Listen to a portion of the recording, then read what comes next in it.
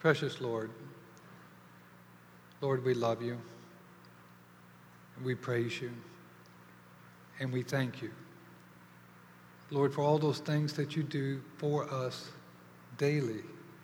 You strengthen us, you heal us, you lead us, you talk to us, and we thank you for those things, Lord. And Lord, we pray that today, Lord, that this message, Lord, will fall on ears ready to hear,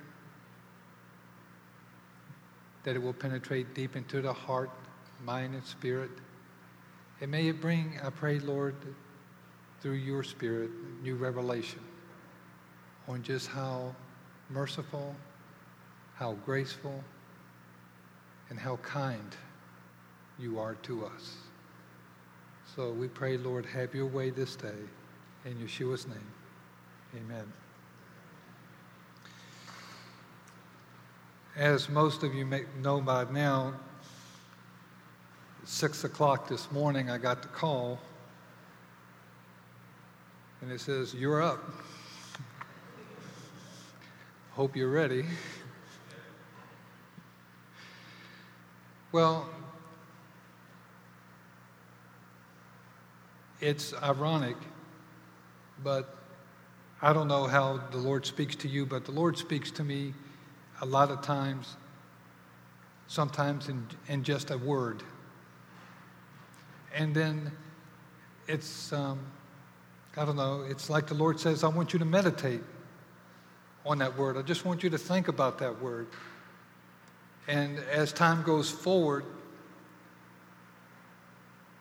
the Lord will guide me to some scriptures that will expand that word and that will cause other paths to open and other avenues to investigate and so forth. And it all leads back to his character and to his love and all that he has for us. And the word that the Lord dropped on my heart a couple of weeks ago was the word grace. And of course, the first scripture that came to my heart was, by grace you are saved by faith. And it's not by your work. It is a work of God. And when I started looking at those words, I really started to meditate on that. And I said, what exactly, if we had to define this, how could we define that sentence? It's an incredible sentence. So I really had to start breaking it down to myself and said, okay, let's take this a little bit at a time. Grace can mean most definitely unmerited favor. In other words, receiving something that we absolutely do not deserve. A good illustration of just someone showing grace would be, let's say, someone getting caught red-handed stealing an orange off of a fruit stand. The individual's guilty of taking an item that he hadn't paid for, rightly paid for, and intent was to take it without paying for it. He is guilty. The owner catches him. He has the right to bring punishment. He can come down severely. Let's get the parents involved. Let's call the police. I'm not going to have this. Or he can just simply say, son, you have sinned. I have the right to make this a big deal. But I also had the right to forgive. You may have the orange, and I will not press the charges. I had not really realized the extent by the word grace, how it's used in Scripture, it's really a very phenomenal word. There is no depth that grace cannot go. It's an incredible word. The definitions are as many as the examples of. You can attach many words to the word of grace because it is just that deep of a word. I think you could literally use practically every word in the dictionary to go along with grace. It's an incredible word. It has no end. Its depths are real. And it's interesting to me, too, that with grace, it has a different effect on everybody because, let's say, depending on the amount of sin or how sinful we have been, how horrible that sin is or was, when grace is extended, if we have sinned little, then the grace that's extended brings little comfort. But when we have sinned greatly, really gone down into the depths of hell, if you will, and grace is extended to pull you out of that dark place and to restore you into a place you really don't belong, where the Lord calls you his son, his sister, and says, have a seat here with me. By my grace, you can sit in my presence. It seems to me, I recall a scripture that says, from whom much is forgiven, much is required. Have you ever thought about what that really means?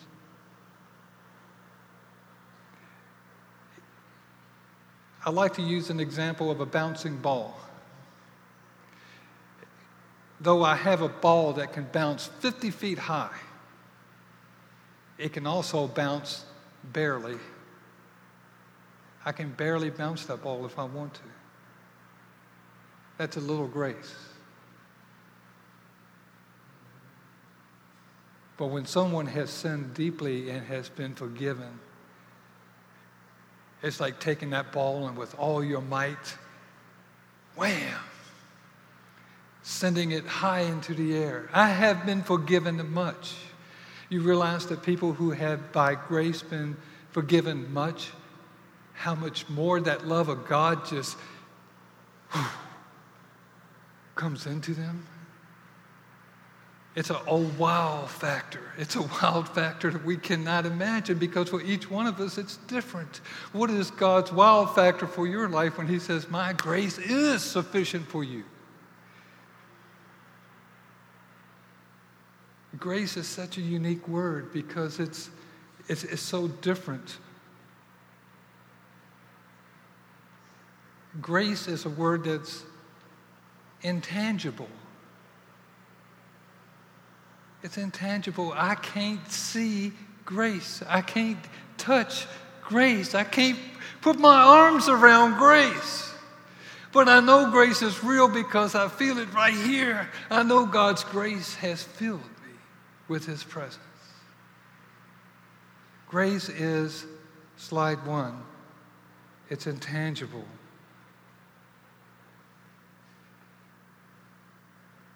Unable to touch or grasp, not having a physical presence. And here it says, my companions don't care about cyberspace or because it's intangible. I can't touch it.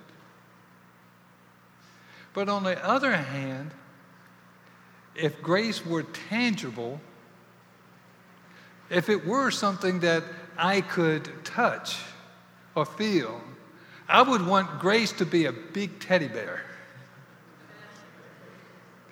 Because I would want to hug grace with all that I had. And I want to keep hugging grace. I love grace. See, now we can relate to that. We can relate hugging a teddy bear because it's a way that we can feel or display our affection. But with grace, how do you display your affection for grace. I can't touch it. I can't see it. But I know it's there. Many levels of grace. Receiving grace from God is number one on the list. It's something that is received. Receiving grace from an individual, just like the fruit stand clerk gave grace to the young lad that stole the orange. It can be received individually. There is also a grace that is false. It's not real. When we say that we have forgiven somebody and that we have said, I have forgiven, I'm showing kindness to you, I have forgiven you, but yet, as soon as your back is turned, words are being shared about you by that person to someone else. That's not grace, that's false grace. It's false forgiveness, false kindness. We also have a type of grace by which we petition grace. I can petition an individual, I can petition God for grace, mercy, kindness. Grace is a word that cannot stand alone. It's not an individual concept. Grace needs many words to go with it to fulfill the circle. In other words, there's kindness that has to go with it. There's love that goes with this. Grace has to incorporate all these terms to fulfill the circle. Again, like we say, by grace, you're saved through what? Faith.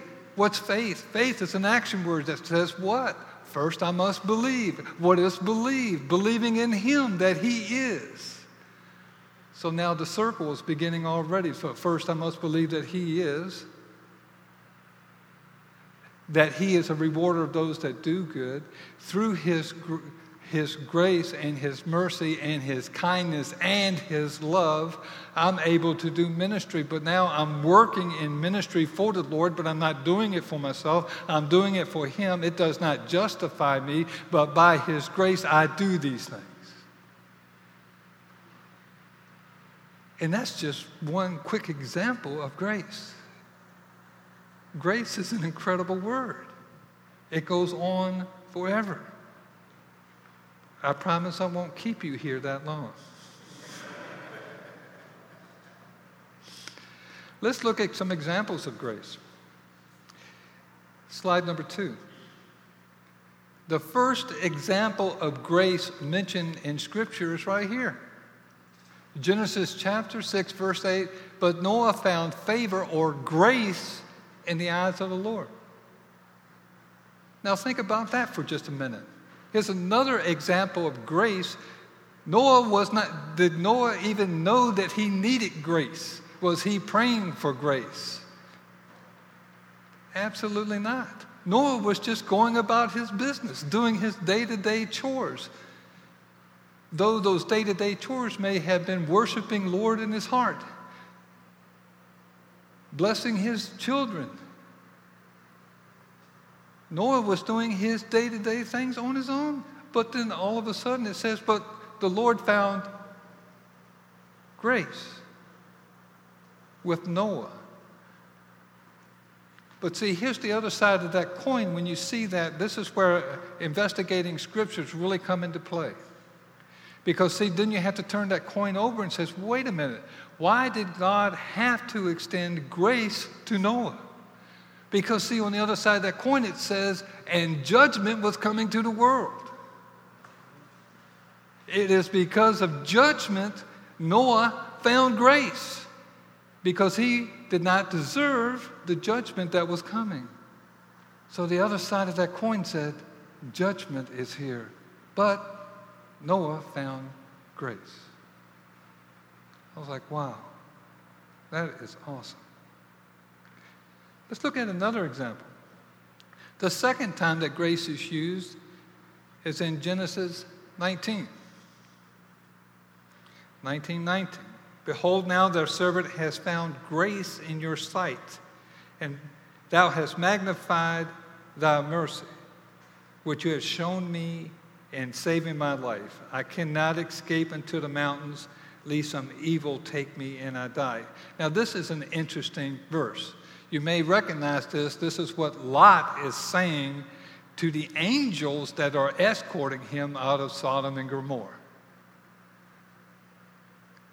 Lot is petitioning the angels.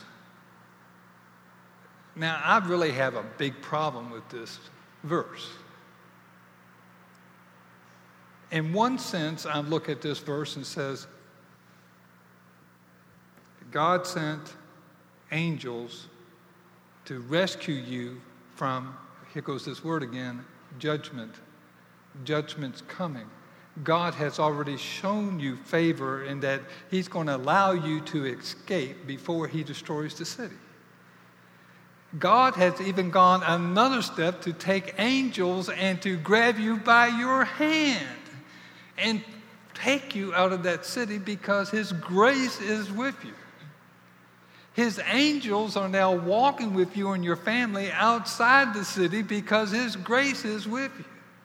His angels were given instruction that said, go to the mountains.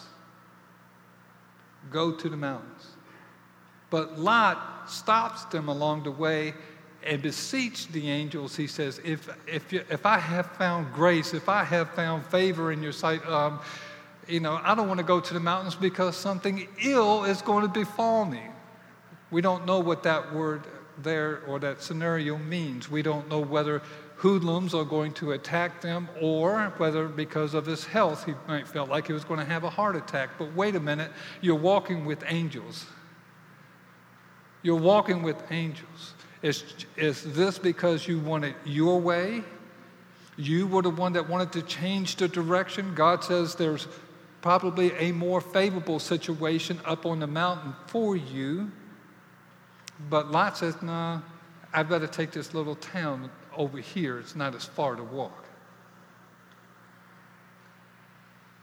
But through God's favor, he allowed it to happen. Lot got what he wanted. So Lot petitioned favor from the angels, and he got what he wanted. Let's look at another example. The third example of grace in the Old Testament comes from Genesis 33. And it says, no, please, said Jacob, if I have found favor, if I have found grace, if I have found mercy in your eyes, accept this gift from me. For to see your face is like seeing the face of God. Now that you have received me favorably. You can take the words favor, favorably, accepts, and interchange all those words with the word grace. I have found favor in your presence. That's grace. That's mercy. That's kindness.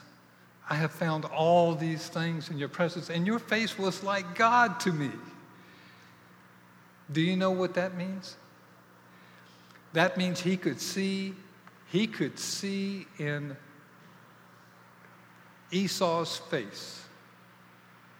Jacob could see in Esau's face that he had been completely forgiven. There was no heaviness, there was no anger, there was nothing left in him. He says, your face is like God to me. You radiate to me that you have forgiven me, you have shown me favor and grace.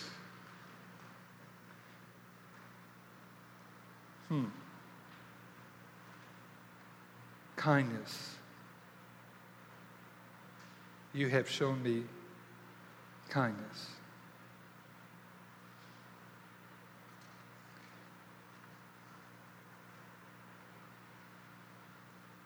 In the Berit HaKadashah, there's a story that is a great example of grace. And it covers at least two different levels. I haven't fully developed this thought, but it's at least two different levels this story addresses.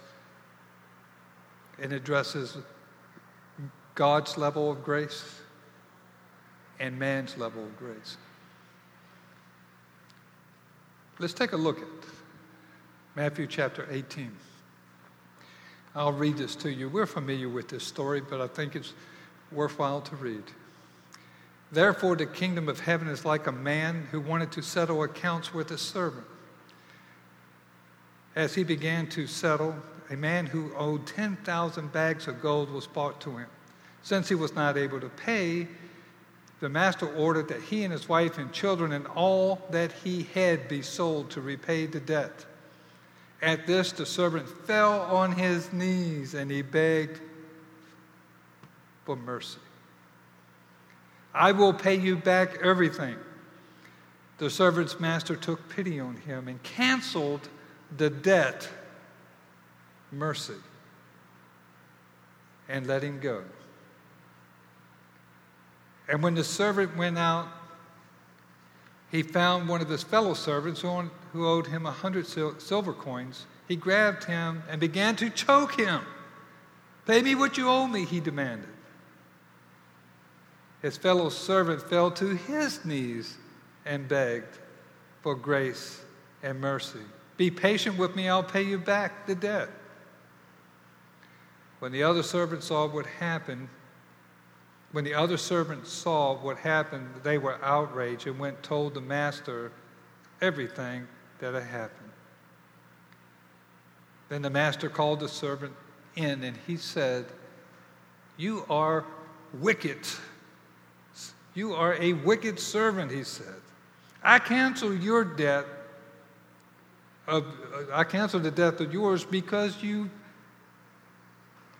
wanted grace. You wanted mercy. You begged me. Shouldn't you have mercy also on others? On your fellow servants, just as I had on you? In anger, his master handed him over to the jailers to be tormented until he should pay back what he owes.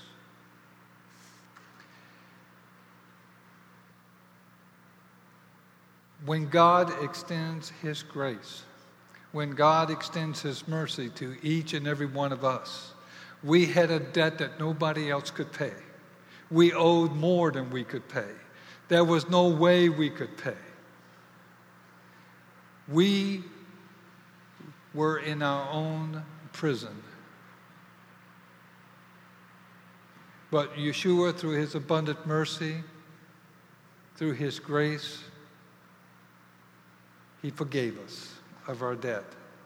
He opened the prison doors and he set us free so that we would no longer be in bondage to that so held us captive. It's by his grace. It's unmerited favor. You don't deserve it, but it's given. You don't deserve it in the least. In the holiness and in the presence of the holiness of God, we do not deserve it by no means. But because he loves us, he extends his grace to all who ask, to all who would, as the story just said, would get down on their knees and ask. He would extend his grace. One more quick scripture, and we'll be done. From Ephesians chapter 2. For it is by grace you are saved through faith. It's not a work of yourselves. It is a gift.